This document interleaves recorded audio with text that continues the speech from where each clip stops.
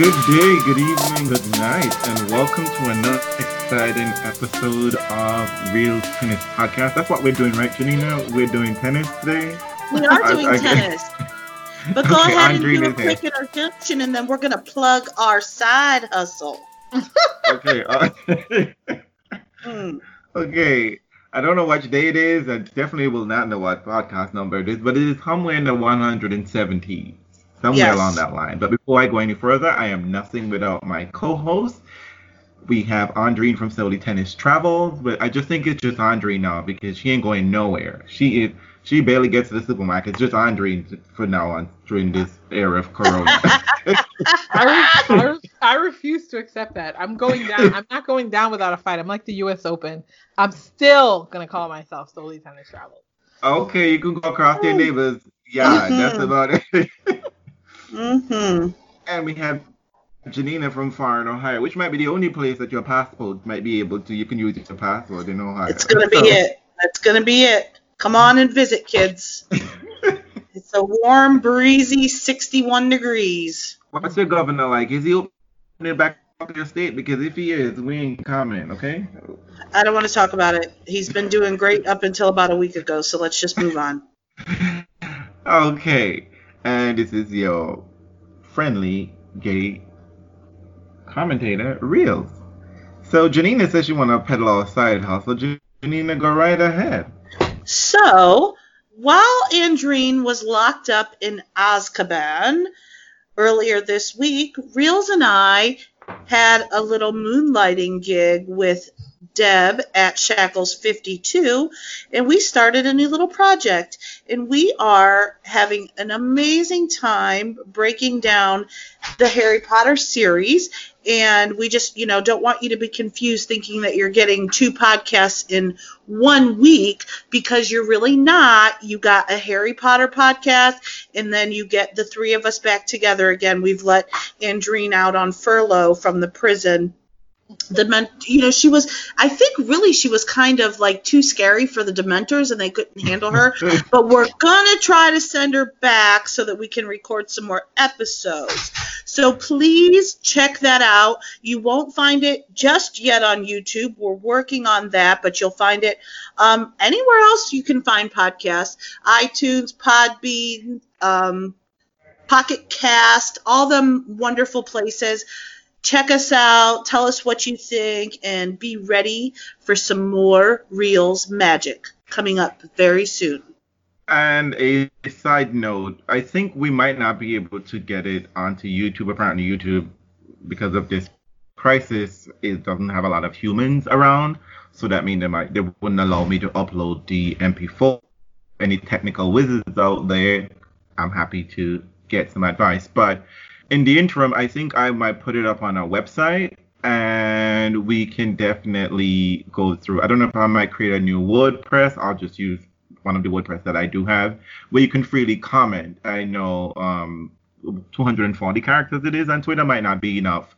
And I know the commenting section on Podbean inside of it's sort of wonky.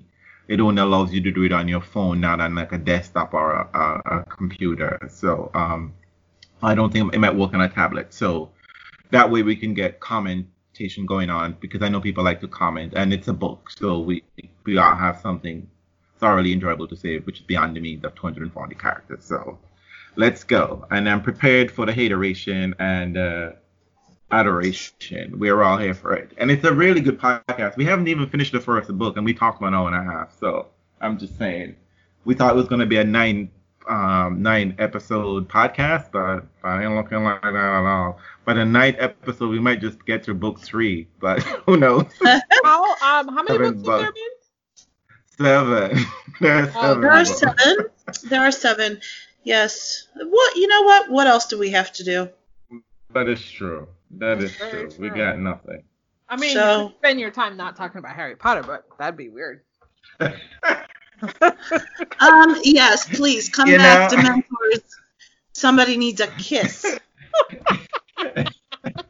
Uh-huh. Anyways, there are some. But you notice we give no shade. We don't give any shade when she's on that other podcast, moonlighting as Trisha. But here she is trying to throw shade. I'm not even. Judy. I don't even understand. I'm not ashamed to say I do not understand the Harry Potter world. And I'm very excited that you all had a chance to enjoy Deb, though, because Deb is fabulous, and she will take you down a dark hole. Thank you. Thank you for introducing us to Deb. Loving it. I'm so excited. So your intention. So everyone, check out the podcast. We all retweeted it this morning. It is a fantastic journey through Harry Potter's world. Hopefully they'll get through it by the end of the summer. Who knows? Well, there's no tennis to distract us. Yeah. Roll it out like the last dance. One episode every 2 episodes every Sunday. But you know what's funny? Something tells me that Janine is going to get really upset and she's going to be the taskmaster to be like, we got to record today. I don't care if I have to work. We got to record an episode. So, I don't know why this is happening right now. We'll see. I'm not saying anything. I'm just letting her dictate. I appreciate your external activities. So keep it up, and everyone check it out. I'm sure you're gonna go through tons of stuff. 7 books. There's a whole bunch that's gonna happen. Maybe at the end you'll have the author come on and have her tell you controversial things. Well, Andreen, cut the shit right now. She's already been doing that for free. I don't think. No. I don't need another platform. You don't need another platform at all. Whether it's 3/4 of a platform or half, she don't need another platform. Well, so that has been Harry Potter Land, but we are now returning to Tennislandia. So let me just put this out there. I know I keep saying this, but I really think for the safety of our faves and just for that to exist, tennis to exist in some capacity. Every week, we need to put out a podcast, even if it's just to say, hey, hello, this is the podcast. We're only making a comment. We're only putting out a podcast so that we can save tennis from itself. Because the minute we are absent, I mean... Well, you know what? It just tells you, though. It just tells you that they need to be on... They need to either be playing tennis or silent somewhere. All they need us to be on top of them, right? Like how we gonna do doping information release? We offering those services. How about we offer tennis as a whole? Just like we're here to save you from yourself, okay? Help us help you, okay? Because the minute you people are left onto your own devices, it always starts out very slow. The mess just starts out a little bit of saying, can be kind of messy. And by the end of the week, it's just a shit hill. It's just sliding straight down. I mean, like, we thought, Benoit and Stan hanging out was, the highlight of this, what they call it, an interim, a break? What do they call it? Sabbatical, whatever. But no one is studying, apparently. But that turned into this whole thing because I keep asking, why isn't Stan with his child? You have no idea how people got trapped wherever they are. So it is what it is, right? And would his child be on camera for you to see? So, right. We don't know. I'm judging. You've never seen Stan put his child out there. Yeah. That's not this fandom. I've never seen Stan with his child, but that's just me. Shady motherfucker. Since you're making judgment calls. So, I mean, as to Reels' point, not much tennis is happening, but there's lots of chatter from tennis players, tennis bodies. Our last episode, our fabulous Easter episode, we talked about the new ATP chair. But now, other people have decided that they need to weigh in on all manner of issues in the tennis tour. So the latest, let's take a list. Let's go down the list. So the latest rumor, I don't know if you all caught this rumor, was that the U.S. Open continues to hold on to its time slot. And I've heard a rumor that they are thinking of the U.S. Open at Indian Wells site, which I know that has been bandied about quite a few times. The idea that Larry the owner of Indian Wells, this tournament, wants to become a fifth slam. So this could be his opportunity to try it out, no? So I think, that he's going to try to play nice and say, let me come in and save the world. And you know what? He might even be able to do it for 1 year. However, I find it highly unlikely. I find it highly unlikely that there will be any tennis for the rest of the year, period. I think it's going to... This is why.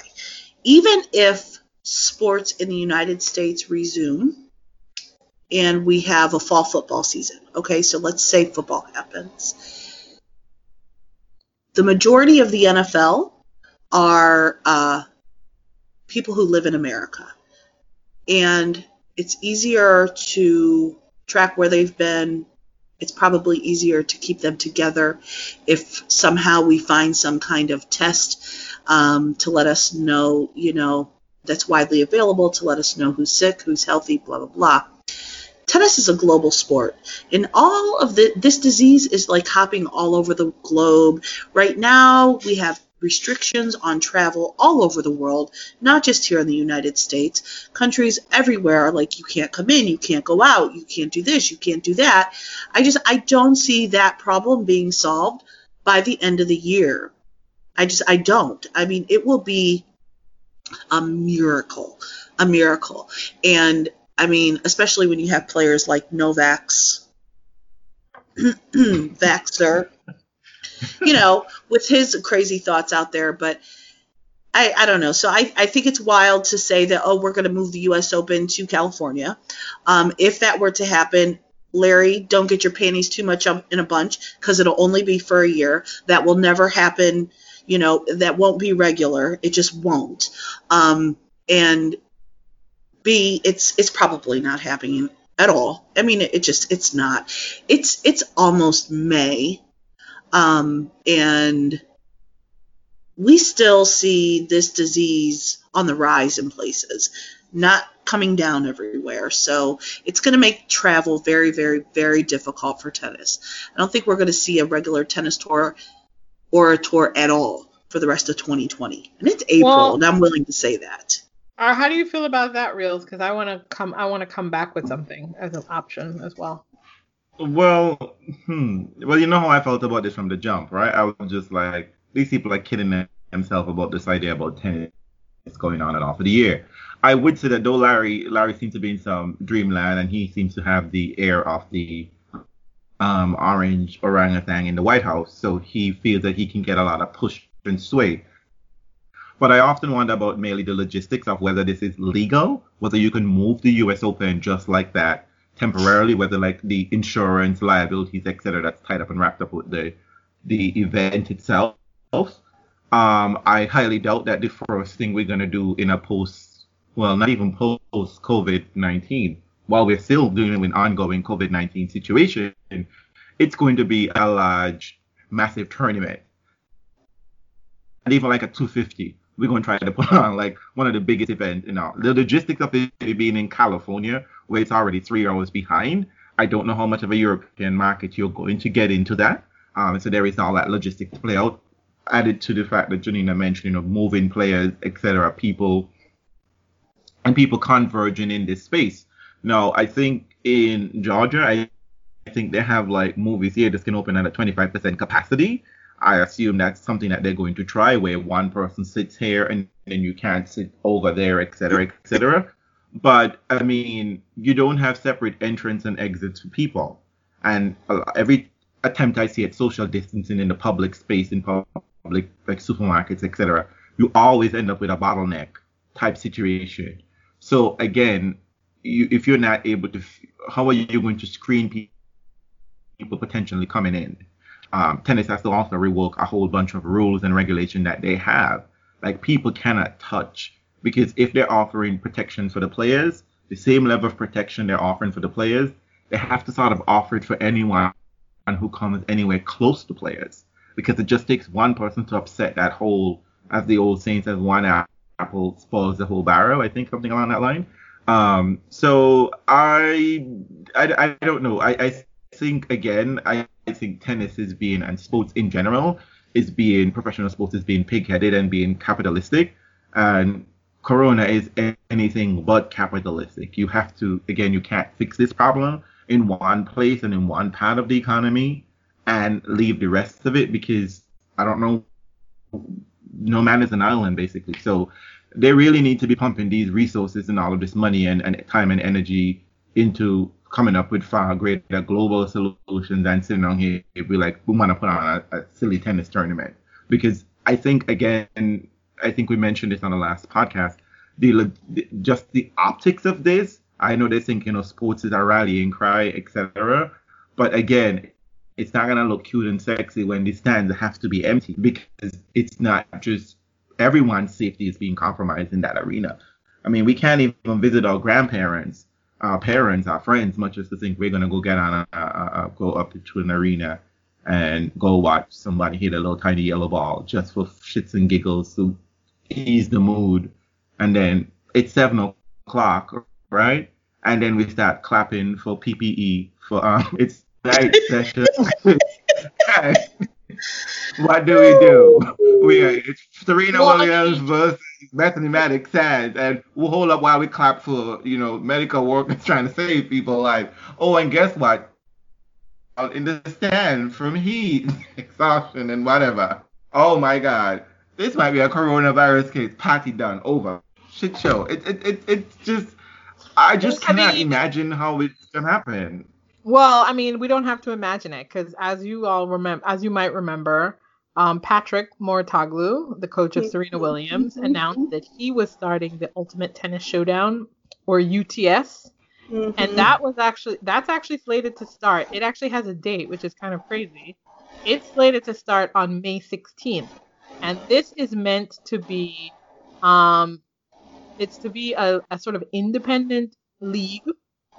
And the plan is for it to be broadcast via live stream, 10 matches per weekend, 5 weekends between May and June. And it's supposed to officially kick off May 16th with a match between David Goffin of Belgium and Alexei Popyrin of Australia, which apparently... What the hell is that?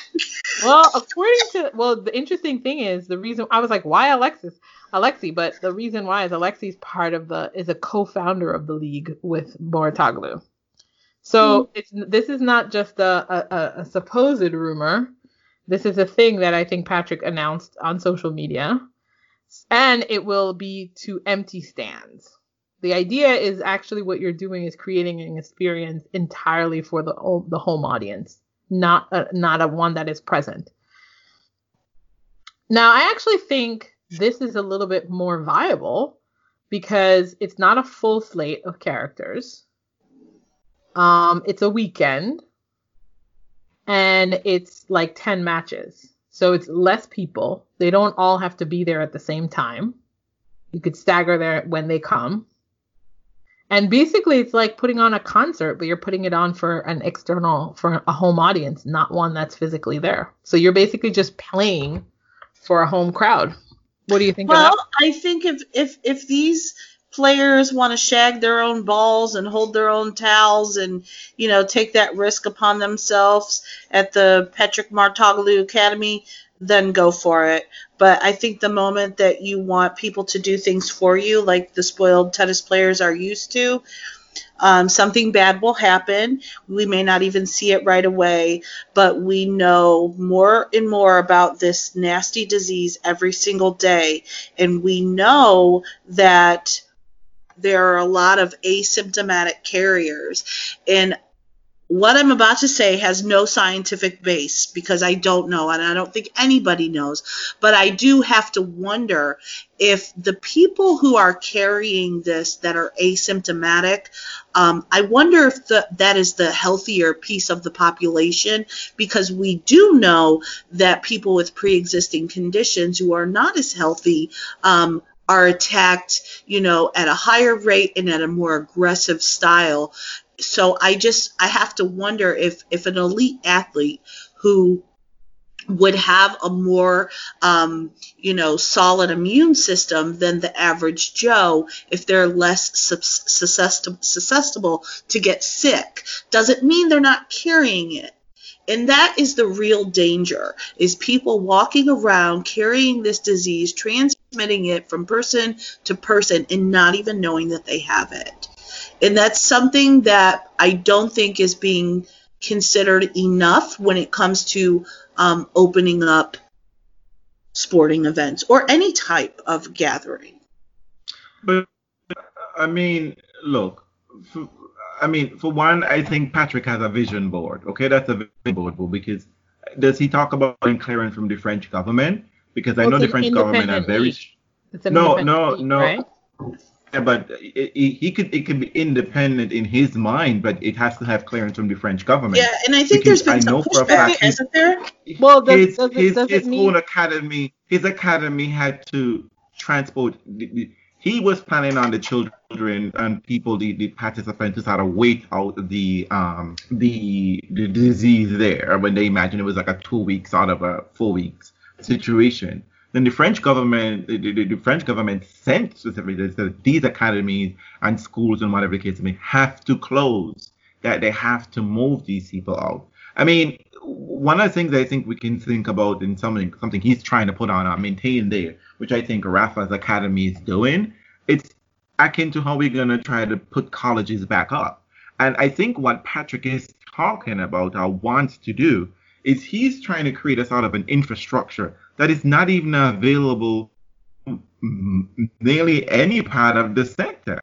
Healthcare workers can't. Why? No. Well, because he has to have massive testing and repeated testing happening on a daily basis. Why? This is what what I don't understand is these are weird assumptions. People are going into healthcare facilities without a ton of testing, because that's just what they have to do. So this is a tournament with at most 20 people, because there are 10 matches for the weekend. Now I don't even know. I don't know if it's 10. I don't know if it's 10 brand new matches or pairs flipped around. So the assumption is, and the question is, will those people be the same people every other weekend?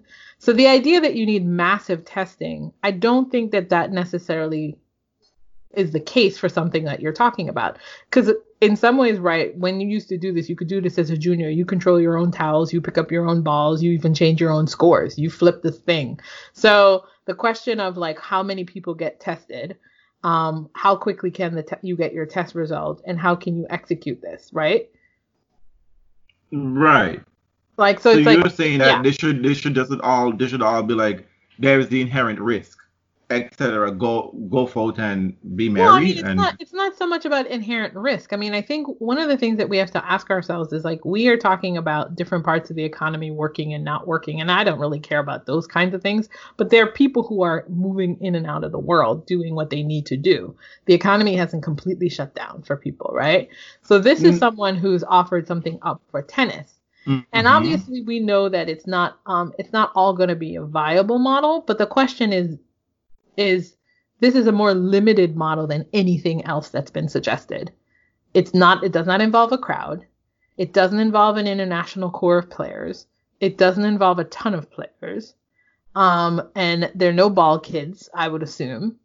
There's no TV crew, so it's actually, I mean, that's the question of how you live streaming it. Where's the camera set up? You know that's not a ton of labor.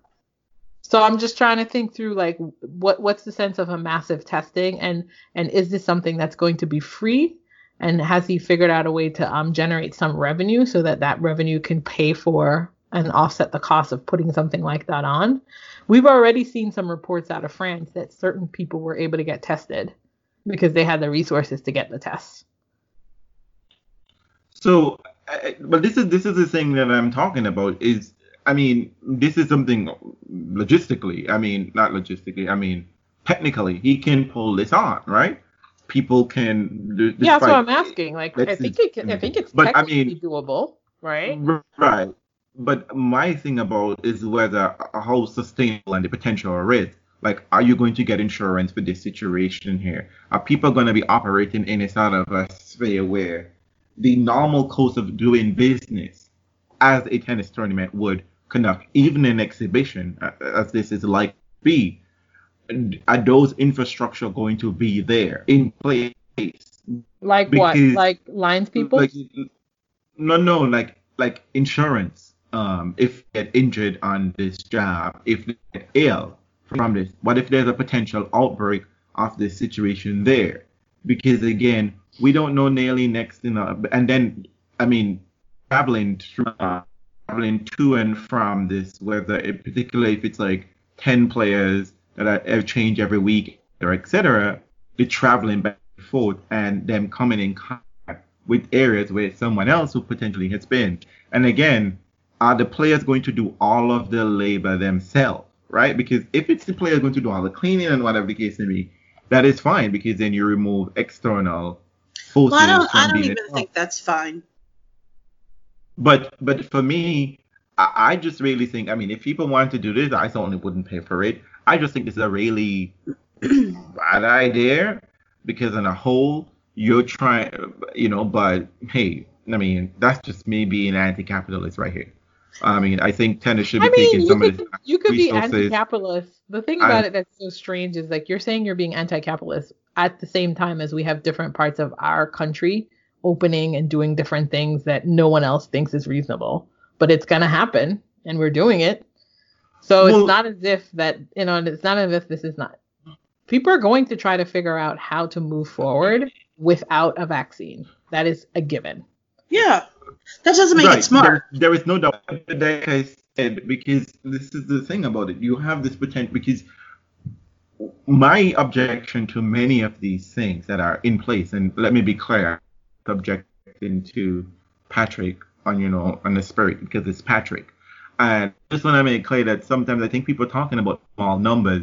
COVID-19 is not the Holy Ghost, okay? It doesn't need 2 or more people. Like, there's a magic number that has to be there, that therefore it would spread. Like, less than 20, it won't spread, right? You just need this. It doesn't even need to be someone bringing this thing. I think if we're not mistaken. But do you understand what's so strange about that, though? We have parts of our economy that are functioning, telling people that you can have a funeral with less than 10 people. You can open a salon as long as you have these 38 things. And let me be clear, those things are problematic, because we literally have documented evidence where a funeral has been the place. Well, a funeral when nobody knew about it. A funeral when nobody knew what was going on, right? Because, and again, I mean, this is the thing I'm saying, like, this might go smoothly for a few minutes, because this is the thing, because they're operating in a space where there is no real safety net, right? The safety net that we are thinking that we have in how we operate, because, I mean, like, the real measure of dealing with this virus is everybody's saying, though, we test everyone and we figure out who have it, figure out where it is, being able to see, track it, whatever the case may be. Those things are not possible now. Many people making financial reason that they don't want to spend the money, etc. If Patrick wants to do this, he's perfectly fine. I am just simply saying that there is a huge potential of a risk. There's a huge risk involved in this that can lead people to get hurt. Have we talked about, Janina, you mentioned that you're saying that you think athletes have high immune system. I think they kind of have their and teeter-tottering on a very fine line, because they're training so hard. That they have to close to being overtrained at some point, and they're susceptible to like any minor bug and whatever the case may be. And this thing we just found out, they just say, I don't know if this is true, or the real evidence to this, that this thing just isn't just causing double pneumonia. It's potential for strokes in young people, blood clots. So there's a lot of host of issues that can happen to young athletes running around in the peak of their career. And I get it. We're all still crazy. We want to be out there doing everything and whatever the case may be. But this again goes back to my issue, the fundamental issue, that we're not putting our resources together to figuring out a solution that can help for everyone. We're just thinking, fix it for me and me alone. And I get it. We want the economy to be running and whatever the case may be. Apparently, Corona doesn't seem to be abiding by those rules, because everything that we've tried to set up to sort of say we're going to control this, or trying to frame these things with the economy in mind, Corona has broken down every single one of those barriers. So, good luck, Patrick. That's just, I mean, I get it. I think it's irresponsible. I think it's highly irresponsible, because there are people Listen, there are people who are sick who clearly have this disease. They have every symptom of it and they can't get a test. So if you want to pool your resources in order to let some people play a game, and you are willing to put money there so that maybe they can be tested regularly to try to keep them safe, I say shame on you. That's what I say, because it's not a good look, and it's selfish. It's very, very selfish, and there's too much of an unknown. We're seeing reports more and more every single day that there's no crowd immunity. Just because you get it once doesn't mean you're not going to get it again, and it doesn't mean that it's going to be, easier the second time around. That's a problem. I mean, there's just so many factors. Our focus should not be on sports. I miss it. I miss it greatly. But sometimes you have to think about the bigger picture, and what's the best thing for the greater good.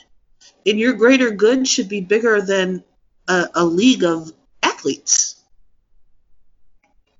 Well, I mean, they can also serve as guinea pigs. Oh.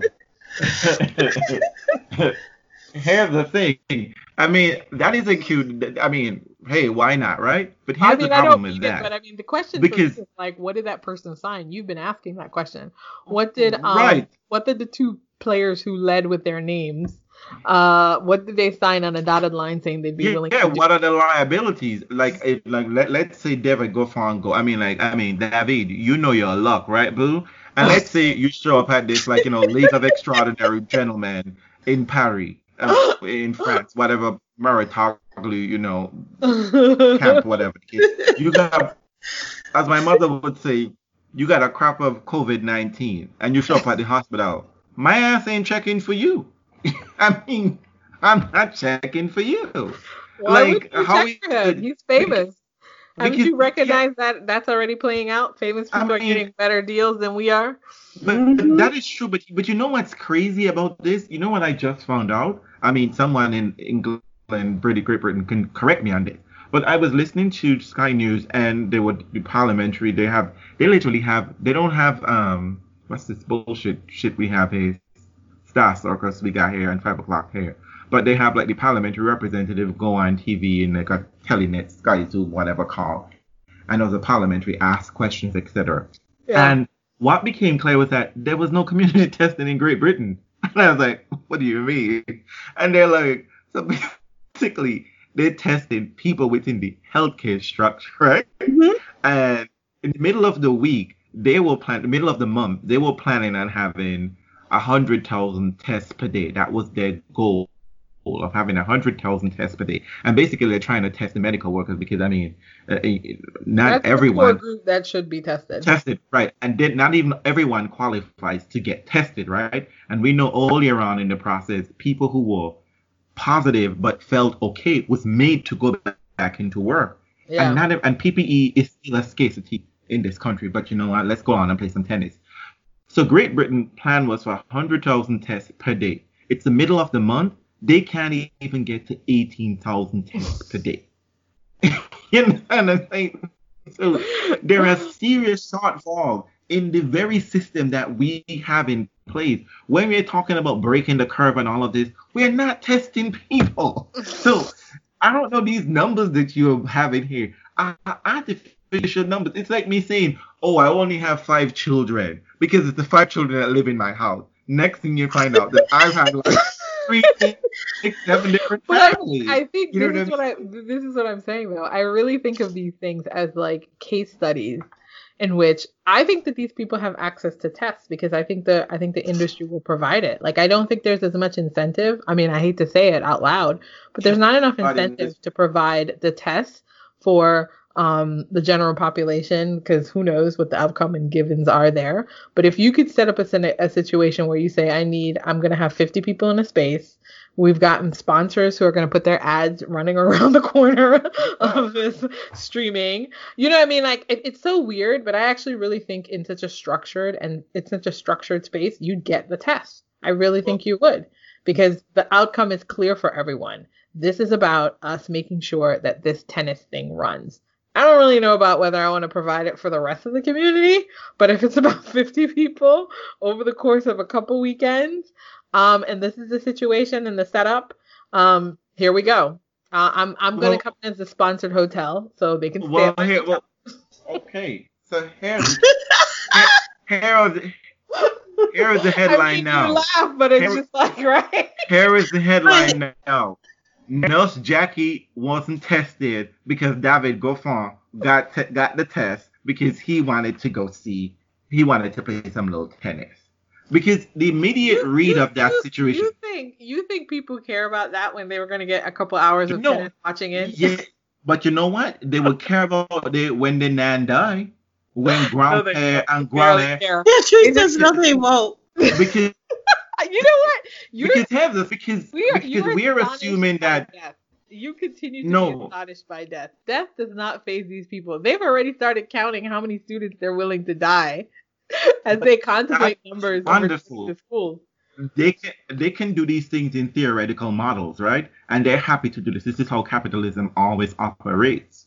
However, death is real, and it's real for someone else. And the problem here is the situation is that this isn't just a random, I met Susie down the street. Forgive me, we actually know a real Susie. I met a down the street, and a grandmother died. You know what I mean? This is like we're gonna go down the street and everybody has been touched. You know what's so funny? But real, guess what? The people are content to leave their house and give the healthcare workers a clap, even though they don't have enough PPE. Don't even get me started on that.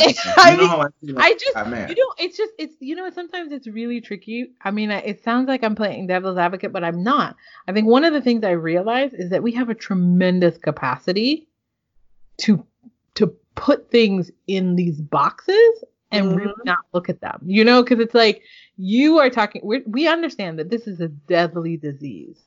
And people have decided that the best strategy available is to go outside of our apartments and clap. I mean, like literally, that is a thing that people feel very comfortable doing and not demand these folks get PPEs. I mean, people are just that is why he wants to pull it out. This is why Larry Ellison, who is on the president board of bullshit speakers, that's why he wants to move it out of Queens. Let's just be careful though. That's just a rumor. It was a rumor. It was posted in a Spanish magazine. I'm curious. It was something that I thought, well, let's just start off with the very idea of it, but let's not presume that those are accepted or given things. Like if you're going to use use a real example, but yeah. Allegedly. Okay, let's just allegedly on his board. But I'm going to say there is a specific reason why he wants to move it out of New York, Flushing Meadows. Why? Because the epicenter in the United States is in Queens. Mm-hmm, yeah. And imagine come 7:00 for the night matches, we can't even sing the Star Spangled Banner because the whole of Queens is clapping. Well, whatever remains there is clapping. And guess what? Like everybody who used to work at that tournament, if they're alive, usually comes from relatives. Yeah. Got relatives there, and whatever the case may be. Yeah. Listen to me. Andrina, I understand what you're talking about. We're talking about a system that literally put bodies on a ship and crossed the ocean to force them into slavery. Exactly. We're talking about genocide and whatever the case may be. I understand all of that. So sacrificing David Goffin is the least of their concern. I completely get that. What I don't know is if this is going to be able to operate in the way, because the thing about it is just that Corona cannot be controlled. But you know what? You keep saying that. This is one of the biggest lessons of this moment is they are not willing to let Corona set the terms of the equation. That is the big Clearly, no one is. No one. And I think part of the problem is if you haven't been touched personally, I don't think you think it's that bad. Do you? You know what? Not really. I mean, I have not been touched personally. I think it's bad. You're smart. You're smart. Everybody's not smart, Andreen. Wait. Let me ask you, Janina. Do you really think that the only way people are going to wrap their minds around this is if they had to sacrifice Grandma Yeah. Patty? Yeah, Oh or no, know someone to tell them how bad the no. struggle really was. I think Grandma, that plays a huge factor in it. Huge. Grandma Pat dying isn't so much so the issue. It's when if Corona decides to take a turn and snatching your firstborn sons and your daughter, because it's killing men, whatever the case may be. If Corona starts mutating, so far it hasn't been, right? And the other The mutation has part been of this gentle. situation, Yeah. the mutation has been gentle. But again, they're quickly seeing things that they were seeing in the beginning of March. They won't see. It's not the same. They're seeing by the end of April, right? No, it's true. We're Though the seeing. Yeah, virus- let's move on. So though the I virus- think, but so I I would think to your say that point- one of these things is that we can't meet. We can't. What I think might be different here is that we can't really mourn the losses that we're having. So that might change something. That might. Where were my happen. shoes at? But I hear your point, Andre, that capitalism will want what capitalism wants, and it would force and find a way. People, bodies be damned, profits over people. I get that. I completely get that. yeah, I I was curious. I mean, I think what I wanted to, the conclusion, I think your points are completely valid. I think what I think is interesting is how the parameters keep shifting a little bit. So you've got Patrick Mouratoglou, who's trying to do his own campaign, his own international thing. And then there's this model of people saying, well, let's just stick to local tennis outings that will allow tennis players to perform their tennis. And that's like emerging as one of the things that people want to do. So that you're just going to have national events, right? Only events in Spain, only events wherever. But I think the tricky Be careful. Mhm. It's muddy.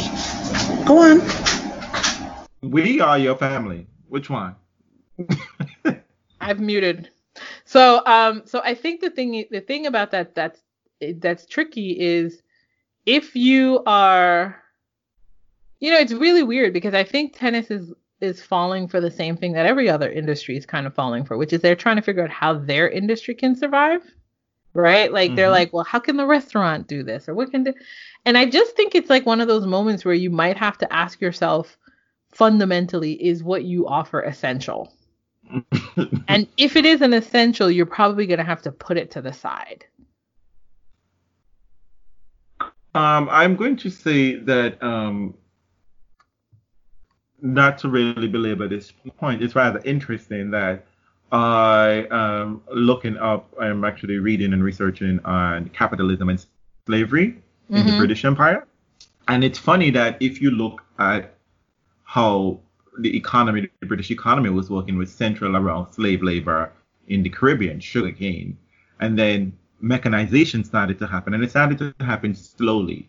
And the people in the Caribbean, the planters, I mean specific the planters, not the actual laborers, the African slaves, the planters were like, we still got protection, the system protects us.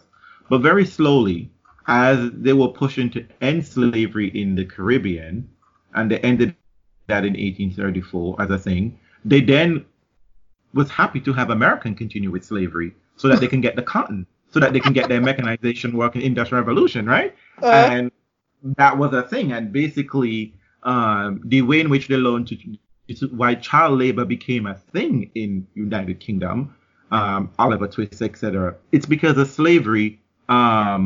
In the Caribbean, they basically took some of those codes, some of those how you treat and break a slave in feeding them and gruel, etc., and sort of applied it to children. But then you know how would that soon end out? It's not the same thing as being a slave. So I say all this to say that the system totally changed out from underneath the British planters, right? Well, they weren't even British; the West Indian planters they were called, because they weren't considered to be British after a while. The West Indian planters, the system changed so quickly underneath their feet to the point where they basically was dead weight. No one wanted to lend them any money. So the interesting thing about capitalism is capitalism will move on, and it doesn't care about people and would continue. And I completely get all of that. But I do think that this is a sort of a thing. It is unlike anything we have seen, because this can sweep across. Spanish flu was relatively contained somewhat. Yeah. And we knew how to deal with Spanish flu, right? And to a certain extent. Well, we can we can't just- really make any prediction here. But one more thing I just want to say in terms of like if tennis will continue, I am very curious at how it would play out in America with the professional league when most of the athletes involved are black and brown bodies, and how Corona has been devastating black and brown bodies. Oh, honey, we're not even going to get in there. I mean, the good thing. I'm This is one of those moments. Play out, if that does play out. I know, but this is one of those moments where the good news of tennis being a fairly white sport will probably have different optics play out there, right? And let me just say, black and brown players, this is your moment. This is your Colin Kaepernick moment. Just saying. This is it. Right? Take a damn knee. And I want to tell everybody, don't drink the fucking bleach. Well, okay, so there, besides the logistics of actually having tournaments and all of these things, which clearly I think we are just gonna say that Reel's Tennis Podcast just doesn't believe that any tournament should happen until we get to a viable space. And with this virus. For everyone, not viable for rich people. Viable for everyone. For everyone. Well, we'll see how that. But the other controversial moment this week, where or the past couple weeks, was there were some delightful conversations happening all over Twitter by tennis players who were coming along just to lighten everyone's day, brighten it up, say some jokes. Federer went up there and was like, "Here's a volley challenge." Venus has this exercise thing where she's just living her true self by going up there and letting you know how to work out using household objects. She's dragging the WTA bitches and being like, "Girl, I'm fit and I'm formed." Exactly. using Grigor's abs to draw some audience. I mean, all good things. And while Martina Hingis is like, "Who is this bitch? This bitch never smile at me. Why goddamn?" Jennifer Capri and Lindsay are like, I know. And she's been abducted by aliens. And I mean, I think no one actually broke Instagram, but I think we might have had like one of the highest rated Instagram probably camera watching of tennis people when Rafa Nadal and Roger Federer decided to have a conversation in public, apparently on a phone on Instagram, just to let you know. I guess that's how that works now. We're all having conversations and taping it out loud. That was really cool. But then, of course, I felt like Novak Djokovic was, not getting all the love, I guess. Didn't see himself there and decided, well, why not? I'm going to call Stanley. Why don't I just have a conversation with my Serbian brotherhood? And the next thing you know, Novak Djokovic emerges as Novak Djokovic. Novak, the anti-vaxxer. Djokovic. Mm. Now, listen, this is a crazy moment.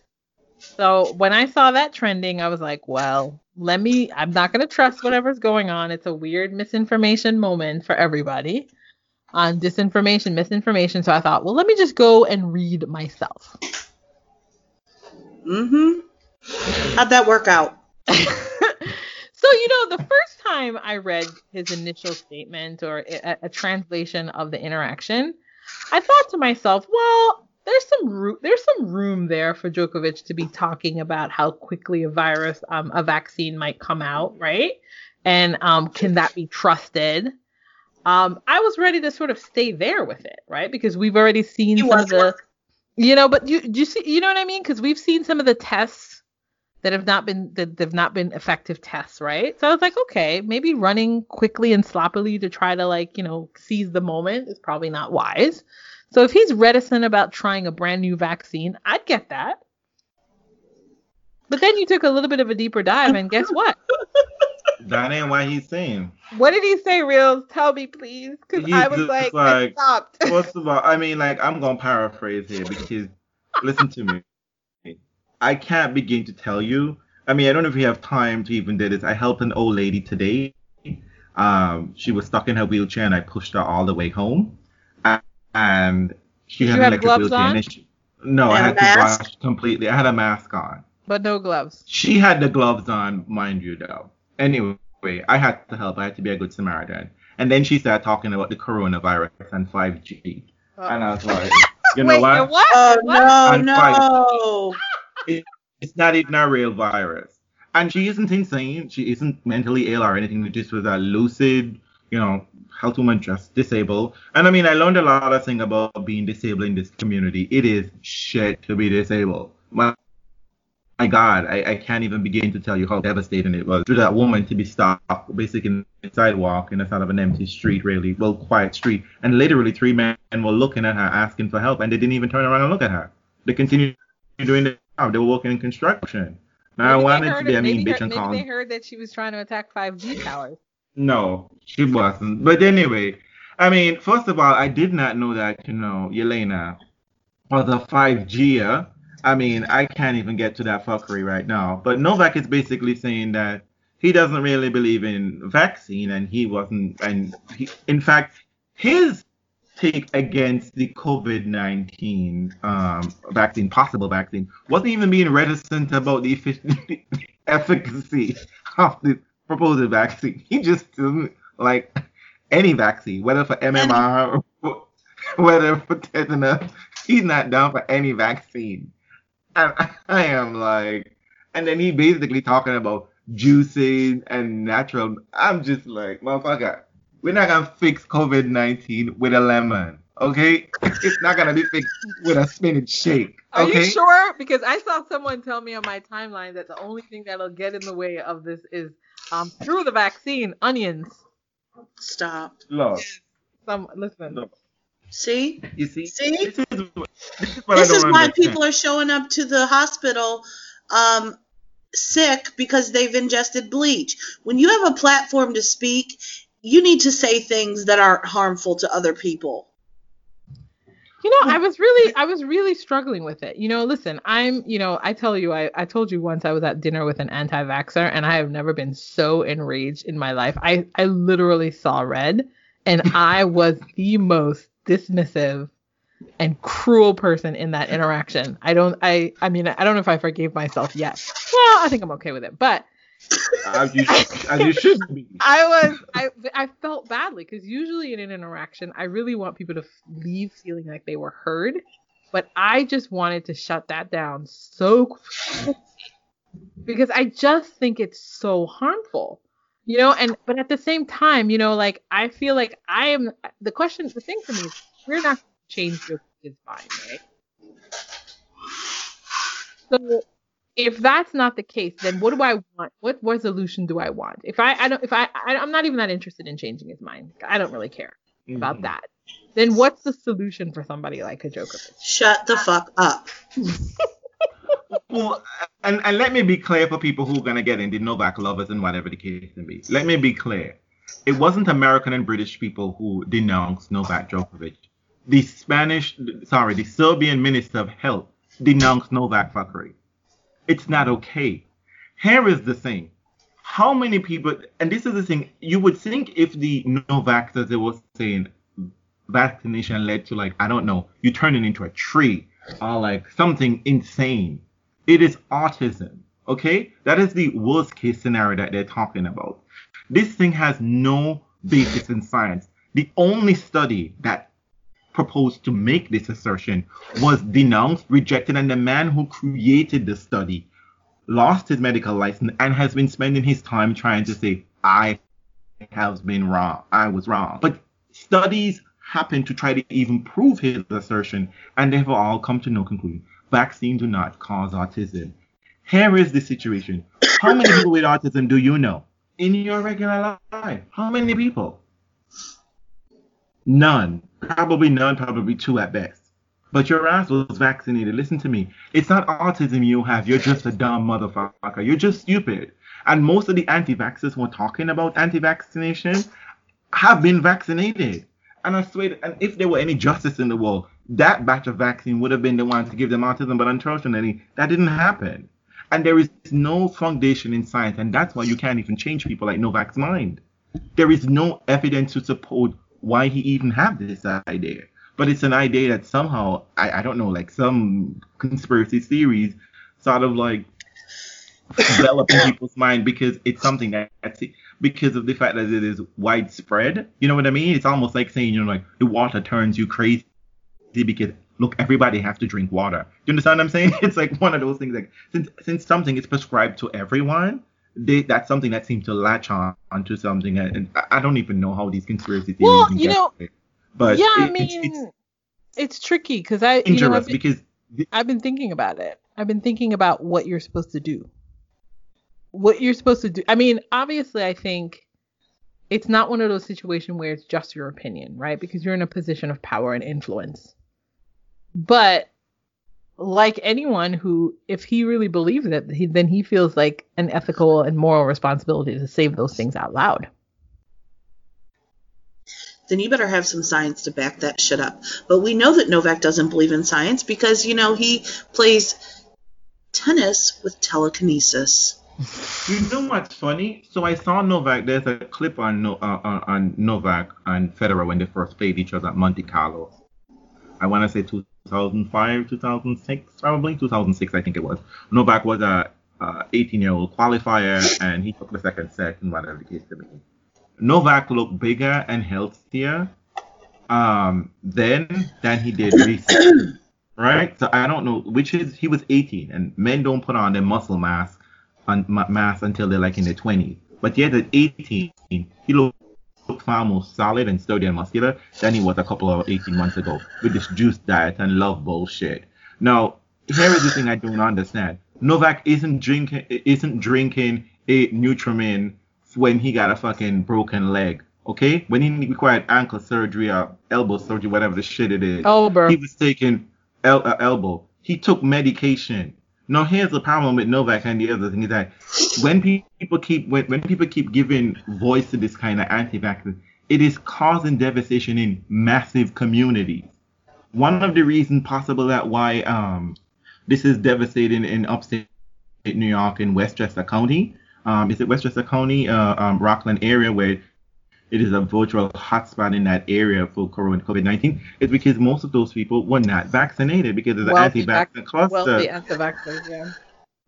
And this is devastating countries all over the place. And it's hard to, and if it's so hard to get them to fundamental medicine, like, the simple like MMR or whatever, which literally wiped out a lot of people. Do you know anyone with polio? I mean, honestly, do you know anyone with polio? I know one person, and you know what? It's one of he's dead now, but he was older, and the vaccine was invented like the year after or something. And it's ugly. My first grade teacher had polio. It's ugly, but they're older. And ask someone with polio if you can find someone. Would they not give this vaccine to their children and risk that they lived the life that they did? I bet you they're going to say, no, I'm going to give them the vaccine. I don't want them to have this life. It is because you know how difficult it is to dissuade people from this bullshit idea?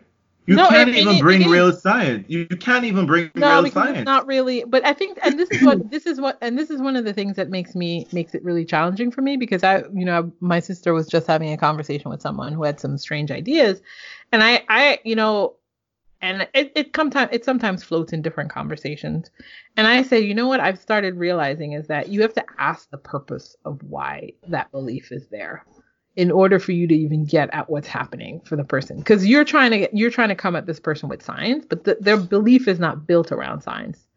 It's built around so many other commingling of ideas that it's like a certain anxiety, it's a certain distrust, and all of those things make sense, right? It really does, because there have been elements and there have been moments where people have been exploited, and there are reasons for them to have the distrust of systems or all of those kinds of things. So you have to kind of unpack it. I think the idea is that you're going to like change this person's mind with like a logical argument. I don't think you do, because I think it's an emotional reaction. It's actually like something that's I think it's sensory even. I don't even know if it's like, I don't think the brain is at play there at all. I mean, that's, a very coded way of saying stupid.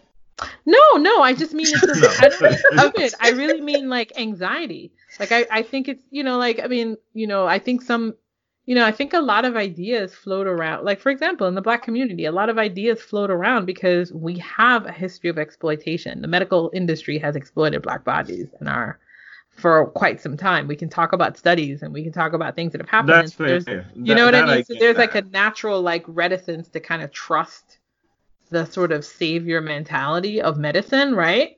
So I feel like you can't push back on it with facts. Like you have to kind of unpack what people's anxieties are and come at them in a very different way than it's gonna be so hard because Nola isn't educated, and it's very difficult to get at rich anti-vaxxers because they're so successful in their life that they believe that they know how to approach any and everything. Exactly, every situation. And at this point, I am sitting here thinking, would I much rather have dinner with an anti-vaxxer than a world is flat person, a flat earther? Oh man. I mean, I'm picking a flat earther. Me too, because every day I might have to pick the flat earther. Because, I mean, on some level, there's a sort of like easy understanding of the flat earther. Can't you? Well, you can solve that problem quite easily. Put them in a bucket and push them out.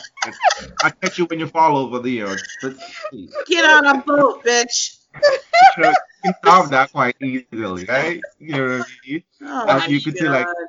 I will say that there is one thing I completely agree with. While I have a lot of like mixed emotions about completely chastising Novak Djokovic for his ideas, because I think there are a lot of people with those ideas. And I dare say, I think if you tested or even ran like a survey across the entire ATP and WTA, I think you'd find some really mixed ideas up in there. I like how you're saying mixed, but okay. I mean, I think you'd find a real mixed bag.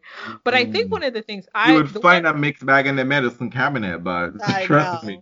But I do stand by the idea that if he's going to espouse those ideas, I don't think he should be the head of the ATP Council.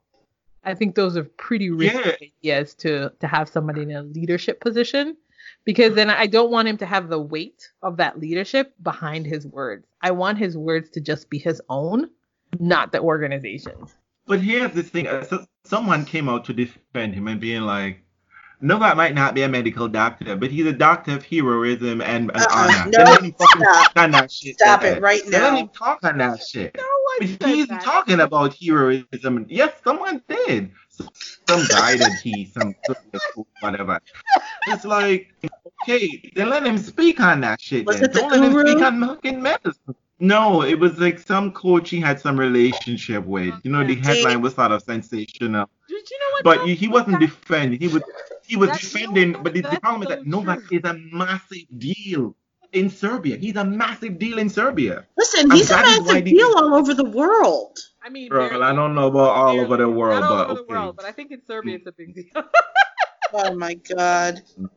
No, and I wouldn't even say Serbia because he couldn't even hold on a tennis match day. Well, I would like to tell Novak to take all the seats. I would be curious to know if his child has been vaccinated, given, the world travel that they do as a family. I would love to know if he's vaccinated his child.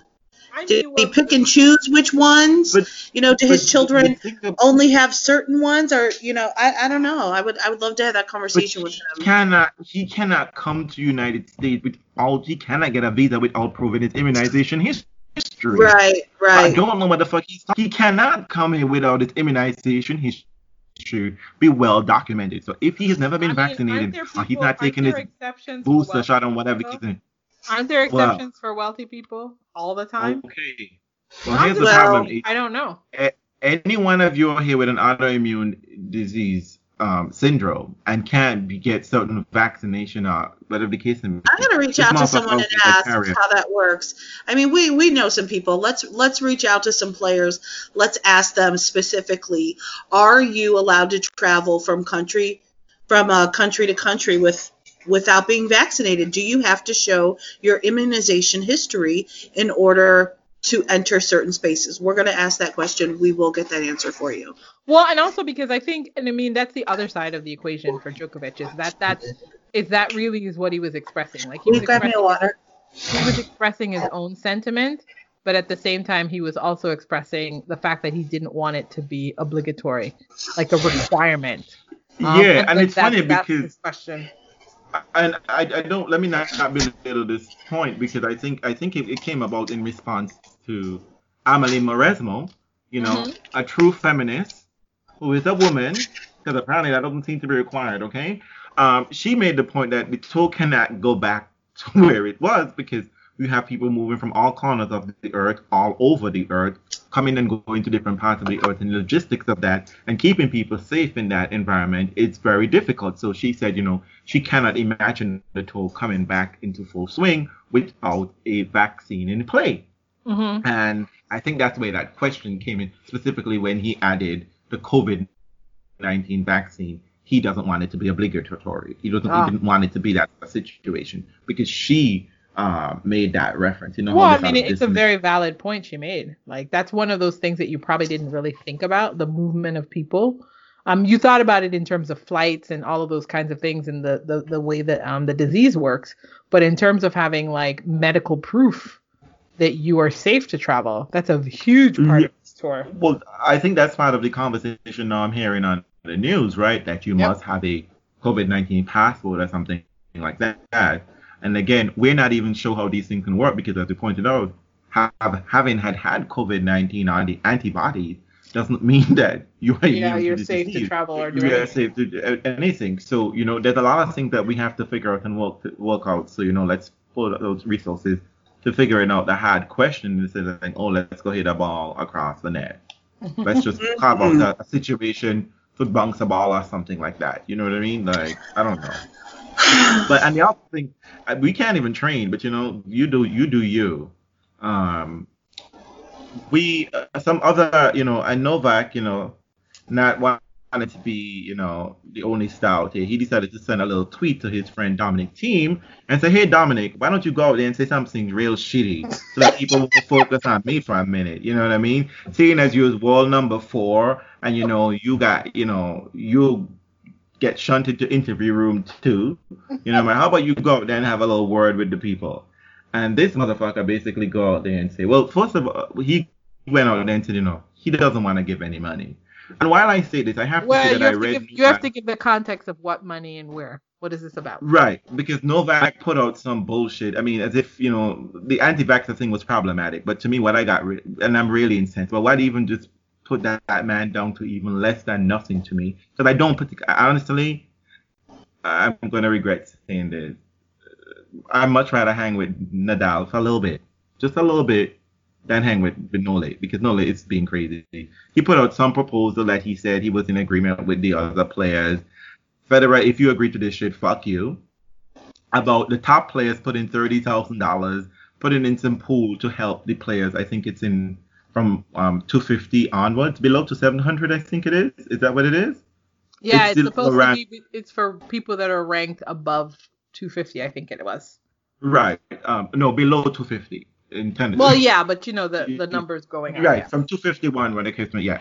And he $30,000 for the top 5 players, and then I think is 20 the other for the 5 4 to 10, right, all the way down to 5,000 at different levels. Different levels and whatever the case may be. And then I think there's a matching fund from the ATP, I think, or the ITF, yes, of along those lines, because he said there is a guaranteed money if this were to come up in one of the cases. Now, first of all, Nole, Federer, who's number 4? Dominic, $30,000. $30,000 is not even your first round money at a Grand Slam. If you're out here really, I mean, I do not believe in charity, right? I don't believe charity is a public policy. Philanthropy is not a public policy. People need to be taxed appropriately and accordingly in order to fix it. We need a global taxation change.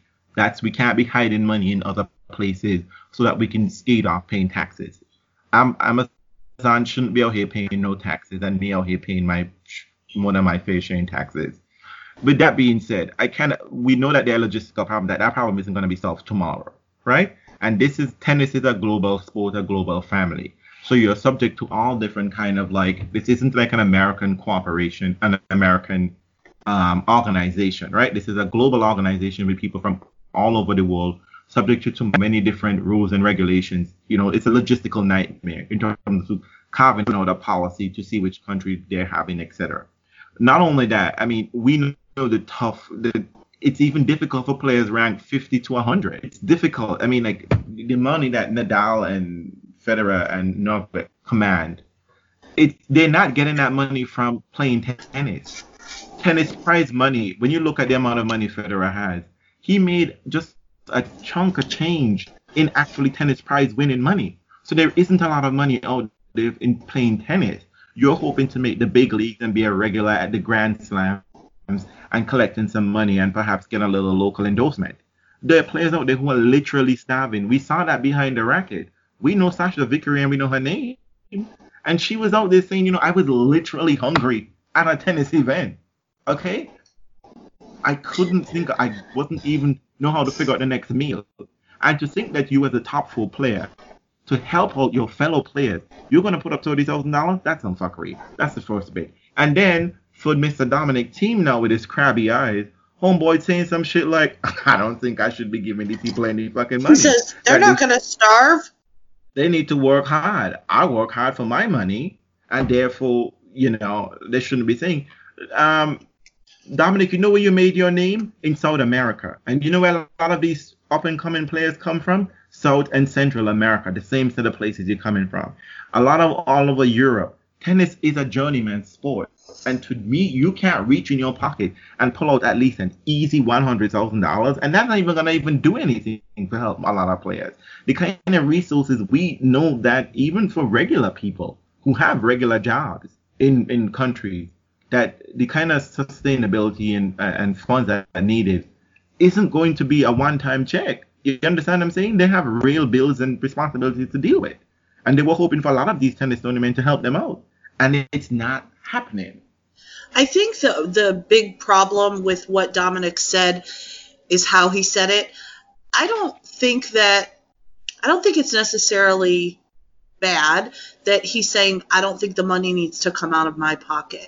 But to be nasty about it and to say that people don't need help, they'll be all right, they're not going to starve. Tough times show people's true colors. When people show you who they are, listen and believe them. Thank you, Maya Angelou. I would like to think that he cares. I don't know that he does after some of the comments that he made, but at least be willing to say, let's try to come up with a solution. Let's advocate for each other. Let's do something. But to be so nasty about it and just say, I don't think they're going to starve or they won't starve. Like, come on, dude. Really? You didn't start out with money. Like Reels is saying, you came from somewhere. And you know what it's like to be on the bottom. Nobody busted in. I don't think. No. Let me clarify. I think he came from money. He came from privilege. I meant that many places where he made his name. He made his name around an environment of players. Even if he came from a place from privilege, he didn't step on tour into the top. He had to start somewhere and work his way up. Every single player did. Nobody gets grandfathered into the top. That doesn't happen. You have to start at the bottom. So you know what that financial situation is like. Even if you came from a place of privilege and you didn't starve because you had a family that could support you financially and take care of you, you still know the money that certain levels of the tour brings. So let's not, come on, Dominic, let's not be ignorant of that. Don't be a dick. You're being a dick. Get back to interview room 4, where nobody wants to listen, if that's the kind of shit you're going to talk. I know what Andreen is going to tell us. I know what Andreen is going to tell us. Useful. No, I think it was really useful. It's so funny because people have been saying, some of the younger kids need to step up into a leadership role. But the more they talk, you realize they're not ready for it. You know what I mean? They're not ready for the opportunity to education. Yeah, and just sort of like the required reading. Yeah, like the capacity to put yourself in someone else's position. The idea that you can put yourself in another person's position and understand where you are in contrast to where they might be. I mean, there were so many assumptions that he made in his comments because first of all, the assumption is that if you are at they a don't work hard. Yeah, like I mean, which hard. is like, you know, it's so strange to me because you can make that claim for people at any ranking level, right? You can say that at any ranking. Even his ass. I mean, like. No, I mean, but it's just like, but it really, because it's very much like blaming the poor for their circumstances. It's like you need the poor, you need the lower ranked players so that you can beat them, so you can move through. But you're not willing to understand that that rank doesn't necessarily mean that their character or who they are as people is fundamentally different than you. And it was very much, but you know, I could tell that because that was also part of that's part of what I didn't like about Dominique's comments at the French. Was that he was making assumptions about what a champion is and a champion wasn't. And you could tell where he was going with that. And then so this comment, this whole phrasing about people at the lower level, it was just filled with so many biases. And it's like, and so many presumptions about their quality and who they were as people. And I mean, like, he really believes that his effort level equates to him being a good person. Which I just thought was such a strange set of like ideas to pull together. Not so strange, because obviously this is why we see people struggling right now. But it also tells me why I think there hasn't been that much appetite to fix the inequalities on the tour. I think people really believe lower ranked players deserve what they get because they are lower ranked, that there's some inherent lower rankness about them. Like their station is like an assumption of like there can only be one number one, and if there can only be one number one, there can only be one person occupying the ranks of 100. And we understand that there are certain places and privileges and certain things happen when you hit a certain rank, and that isn't open for every and anyone. And I'm not even getting but that is true. I do agree with you saying. What really grabbed me, you're right that he was displaying this kind of behavior at the French Open because the way he was talking about Serena, it was like it was her nature. It's just like what is, and even the people were like, "Well, bitch, this is not what happened." He didn't even take back any of that situation at all. Like, well, he didn't. Even in the moment, it was who he was. Even in the moment, people were just like, she didn't say any of this. She literally was trying to, you know. And then he was just like, "Oh, let's play a game together." It's just like, fuck you. You see, this is why I can't be on tour, you know. This is why I can't be on tour. Because I ain't playing this kind of bullshit. But I mean, bubble butt aside and all the things people like about him. That's why it's always better for them to just play and not speak. I mean, this is how much I dislike Dominic Thiem really at this moment. That I'm happy Nadal won a 20 billion French Open over his ass. I mean, do you know how petty I have to be in order to give Nadal the French Open win? Do you know how petty I have to be? I thought about the Australian Open. I was like, you know what? I'm fine with that. I'm fine with that final result then. Listen to me. Like, you know what? I would be rooting for a ham sandwich in the French Open final to beat Nadal. A ham sandwich. A ham sandwich. I mean, because you know what? I'm surprised. It was disheartening, but I think it was so lovely too, because it was the full articulation of like the idea that people have culturally anyway, that poor people deserve what they have. He said it with his whole lower ranked players. I mean, went in with it. Tell you about yourself. He went in on it, and it was just like, there is no way this situation isn't coming up. Which means, forget about the tennis players. This is how he feels about Austrians who are struggling right now into the shutdown.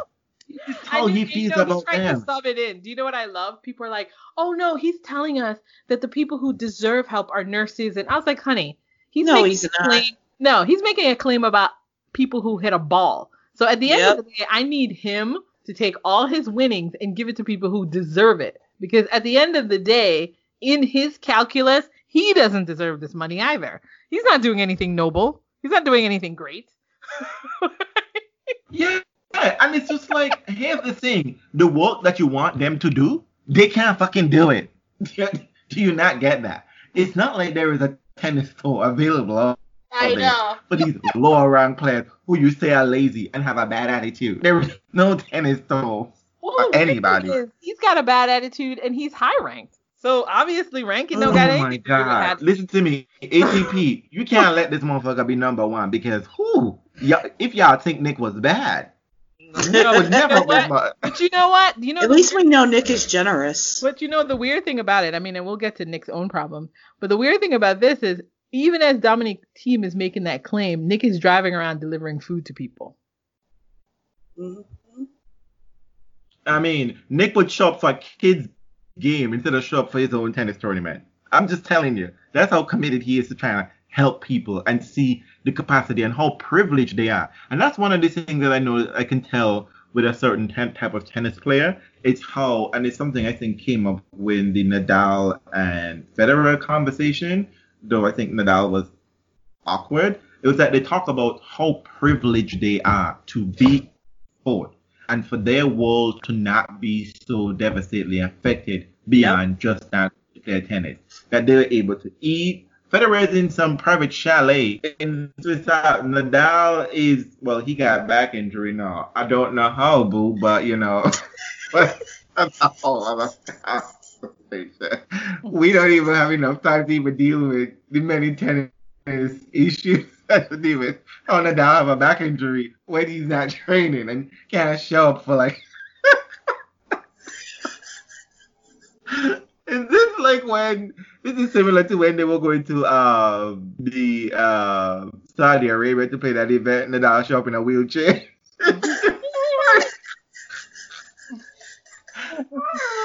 So, listen. I mean, we didn't even talk about the most controversial thing aside from no vaxing. Oh God. What? No. And then I think the final sort of bizarre tangential news was Federer's tweet, which then launched a bunch of articles, and which was always the point. Let me ask a question. Let me ask the question first and foremost before I even have any, even put my mind. Was he being serious? Was this? I assumed, I could be wrong on this point, that he was just making this statement on a laugh, like, oh yeah, we should all get together, it should be one tour, etc., etc. Pointing to that there was a historical, he has only half of the history book, but he probably have an American history textbook, saying that the tour used to be one thing. There wasn't a WTA and there wasn't an ATP at one point. But was this a serious statement he was making? Like, I think he was making a statement. I think if anyone understands Federer, first and foremost, Federer doesn't believe in doing business online. Mm-hmm. So he's not he doesn't litigate online. So the fact that he was raising the question, I think he just wanted to see what people were going to say. Okay. I don't think people are like, oh my God, Federer made a statement. I don't think it was a statement because I think we've all seen how Federer operates. He used to critique it when he was on the head of the ATP Council. He didn't like it when things were, litigated online. So I wouldn't assume that he was litigating online, which is why I think Serena deleted her tweet after seeing his tweet. Right? Like his tweet came out and then she was like, oh, I thought we were talking about this in secret. I thought it wasn't supposed to be announced. I think that was meant. I don't think he was meaning it to get I think he was actually trying to figure out where people would land on an issue and because he knew that his words were going to generate a bunch of stuff and responses. Sure. So I think I think he was just culling for responses, to be honest. It's not like he was doing rosy cheek, I'm gonna levy an idea out here, hoping to use it as a negotiating tool. That's just now historically how he's operated. And even when he was doing his own donation, he went on Twitter, he said he was doing a donation, and then he shared all the information with here goes steps 1, 2, 3 done. Do you know what I mean? So it's not usually back and forth like that. So that was my sense of it when it was dropped. Okay. I didn't think it was an opportunity to do that. Because I didn't even want to get outraged, and then I wasn't outraged. I just was interesting. My favorite uninformed player, what's the Canadian bacon, the Canadian ham? Pospisil, who doesn't read a single thing. He barely even read the direction onto bottle of shampoo. But he was like, oh yeah, let's get together. First of all, Federer didn't even respond, right? Because I'm just like, as you say, Federer don't do online bullshit, okay? Federer needs paper, he needs pen, he needs lawyers, You know what I mean? He ain't doing this shit halfway. Better take the quote from the Bible. Let my yea be yea and let my nay be nay. Okay? I'm not doing any in between, you know. So, I mean, are we trying to offer an opinion on whether we think the toast should be back as one? I mean, what's your sense of it? I mean, I thought the reaction was, my sense of it right away was, I clearly, I thought the tour was thinking about some unification of sorts. I didn't think it was just ATP WTA. I thought it was like a whole thing, a whole moment to bring whatever bodies together one could.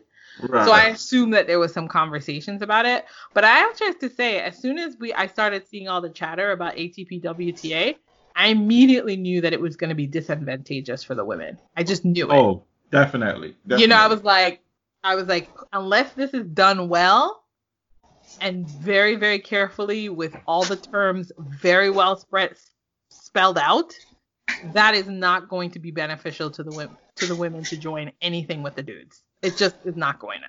That was my first sense. So I just all I want out of this conversation, honestly, I agree with you 100%. Women, do your own thing. Keep on doing you. Because sometimes when you get the better product and these men are struggling, they're going to be trying to jump on your bandwagon, but they don't ever want you to come on theirs. And so many ATP players show their ass in that regard. But on a lighter note, ladies, all I want y'all to do is just to fix the scoring system.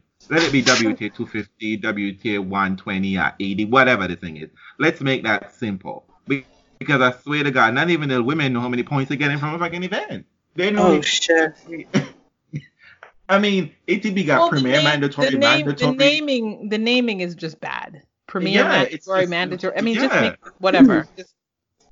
Yeah, and it's not a sponsorship issue. It's not a sponsorship issue. No, it's just that's a branding issue.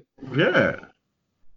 So get that really worked out together. And any marketing tool y'all have, please put Muguruza and Heather Watson on it, because they can dance and they can draw some, and they are uncontroversial at this point. Okay, they are just. They're just doing it for the Vine, well, for the TikTok, okay? They're just doing it for the TikTok. What about you? I mean, but what about you, Janina? As far as what? Federer tweeting that? No, not just him, but the idea. It would never work. I mean, it's not going to work. Clearly, there are too many men who think that the women are not deserving. So how on earth are you going to bring that together? You're not. So I'm fine with it being separate. I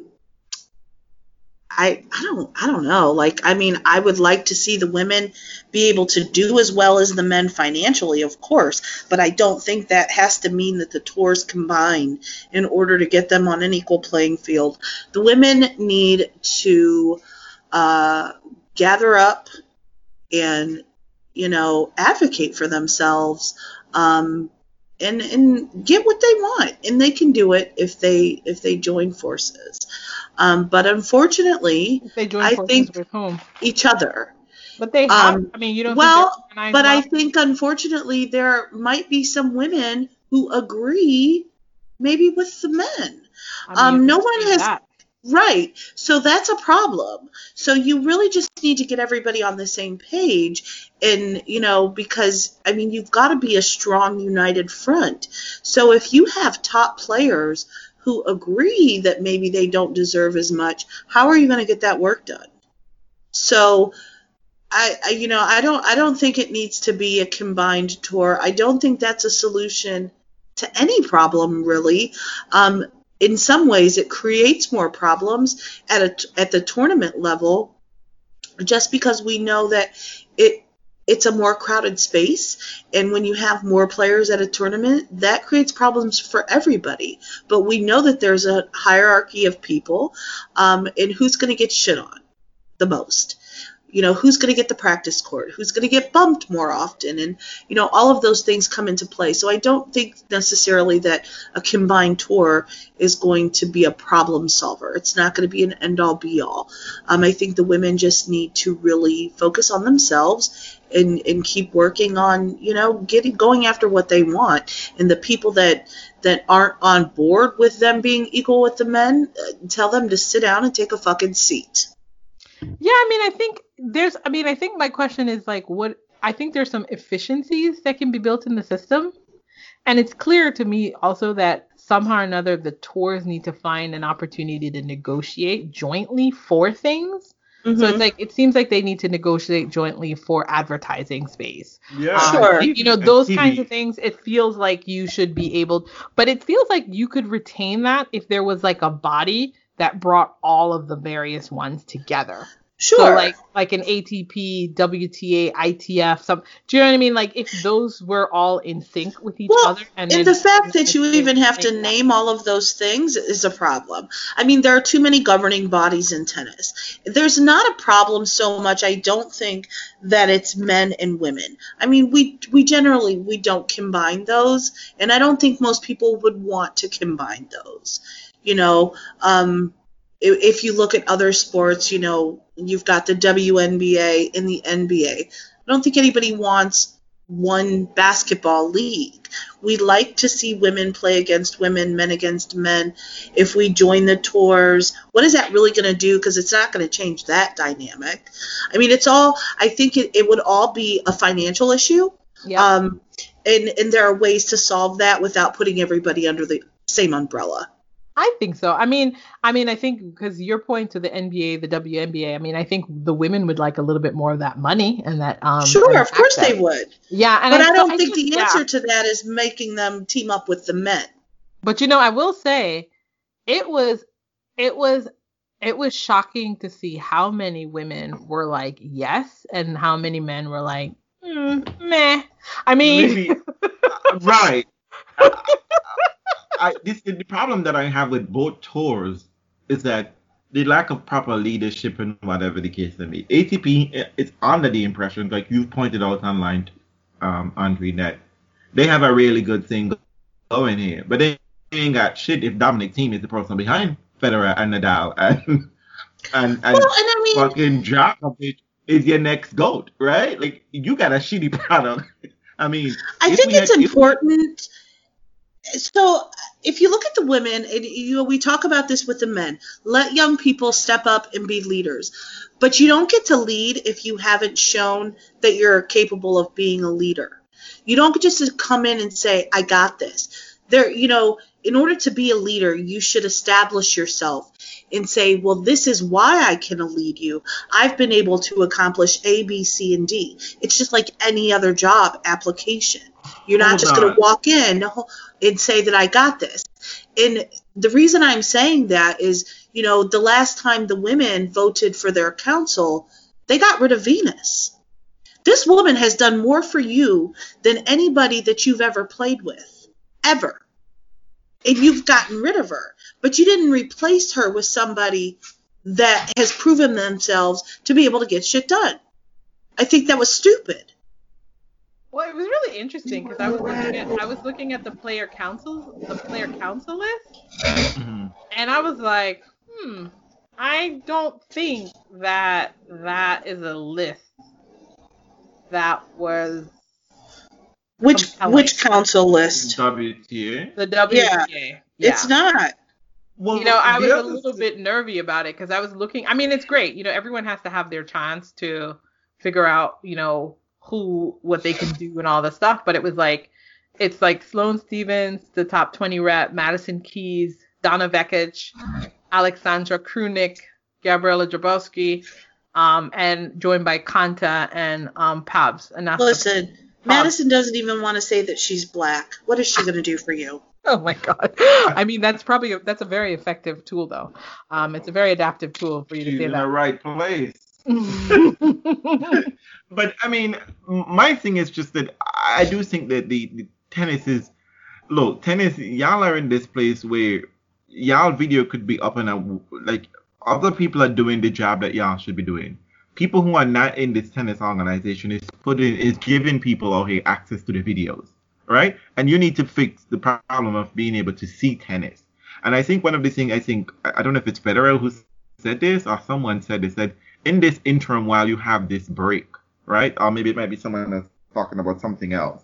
That this is the moment when you should try to look within itself. I was that the guy from the ATP. You should be looking within yourself to see what the issues that you can be fixing. Mm-hmm. Because there's so much things that you are doing wrong. You do not have an amazing product. I do not get to turn on my TV and see tennis whenever I want to. Yeah. And now I see tennis channel has a whole tennis 2 channel and a plus, and there's any real live matches on it. Anything anybody want to see? Y'all got the same old silly commentators there. There's nothing fresh and revived. It sounds dodgy and dusty. I mean, people are only there because people are only watching tennis for these stars like Federer, Nadal, and Serena because they cross the genre. They're far more interested in them just winning, and them outside of tennis. You know what I mean? They're not interested in tennis. They're interested in their faves only, and maybe you might get that. But y'all are not bringing new people into the stands. Well, actually, no, I don't want anybody coming to the stands. The deal was, if you are not selling a product that is accessible for everyone, because not everybody likes Serena. Y'all don't even like Serena. So I don't know how you're banking on how to sell the product for you. You know what I mean? Well, but you should make your thing more visible. That's what I would hope that. Yeah, I mean, I think that's the assumption that people have, is that those things would be better if unified with the men, because but I think it's really tricky because I think men are often the default for a lot of these things. For everything. They set the marketplace value, even if it's not real. That's one of the moments when you realize that marketplace value is actually like an arbitrary thing. It's decided by people. It's decided by the amount anyone wants to spend, right? So I think the women assume automatically that if they could be joined with the men, they'll get the benefits.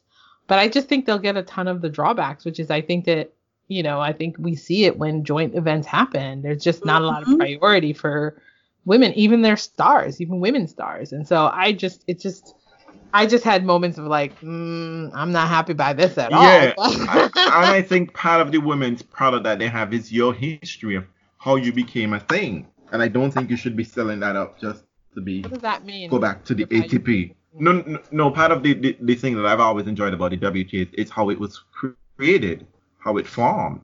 You know what I mean? That history. Yeah, that's part sort of the like. Story, yeah. That history sort of gives you some credibility. It's happening because Billie Jean King signed off on it. That was her original vision, was a unified tour. So it's coming. Anyway, I feel about that squad, but I'm just saying, that I really think the women tour can exist by itself. And I really think that what they need to do is better leadership. If y'all gonna form, y'all better make sure that you have you don't get shit on a deal, because they don't quick to turn around and shit on you. You know what I mean? Well, I mean, slots for coaching. You know what? Coaching slots for people who are going to be for women in your staff. All of those, I know people hate quotas, but if I'm ever joining with a men's group, I'm setting quotas, okay? Yeah. Because the default is always going to be the male. Like, oh, I know this guy who does it. Jimmy does it. Oh, that's just the nature of that beast. So. And quota assignment. You need quota assignments to be fit. That needs to be a thing.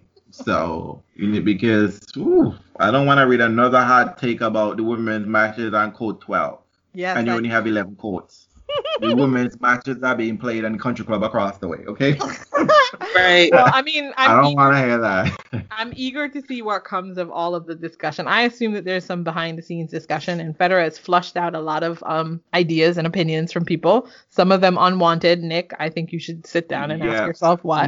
But you know what? Nick didn't want it, and keep giving the food, Nicholas. Keep giving the food. But Nick. You know what? I was just thinking you don't need this fight. You don't need this fight, Nick. But you know what? I can't be mad at Nick for saying no when I'm saying no too.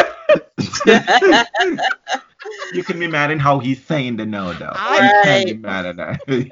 Don't be the Dominic, Nick. Anyway, folks, yes, Nick, please, in this COVID-19 break, please, don't catch any fires, okay? Finally, don't start any fires, Nick. Let's round it out. And I think I heard you say that Rafa's already injured. I'm not watching any of this Madrid tournament.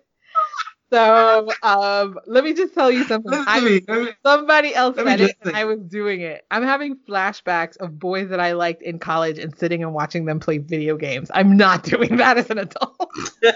Wait. Oh, wait a minute. Oh my God, this is even more hilarious than I thought it was going to be. He pulled out back and drew for a video game tournament.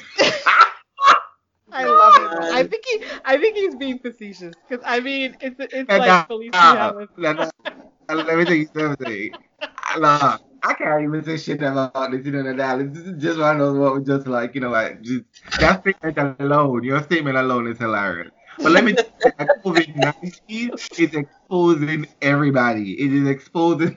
It is showing.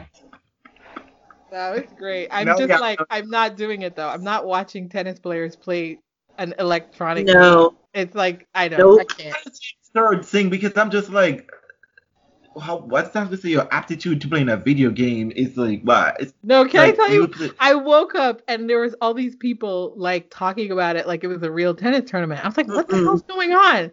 And they're like, they're talking about benches, this and what. I was like, listen, we're not this desperate. We are not going to do this. That is like me thinking Eric LaSalle could be my heart surgeon. Like the fuck, you know what I mean? Like because he played a doctor on TV and stayed at what's that thing? A Ramada Inn or some shit like that? A Holiday Inn, like because he plays on a TV, like I'm gonna give Stephanie in the US credit for this. I think her idea is that the only value to something like this is if you could play against your favorite tennis player. That seems like it's more fun to me than you take a page out of Ocho Cinco's book. You know what I mean? Like that seems fun to me. It's like you get on and you petition to get on and you win maybe and you jump in and you're like you're playing Rafa for 10 minutes and playing himself or something, whatever. That seems like a really fun and interactive and engaging thing. Me watching sports athletes play video games feels like not a thing. Yeah. That's me watching what's those people called? Those shut-ins. Fortnite? Is that Fortnite? No. Those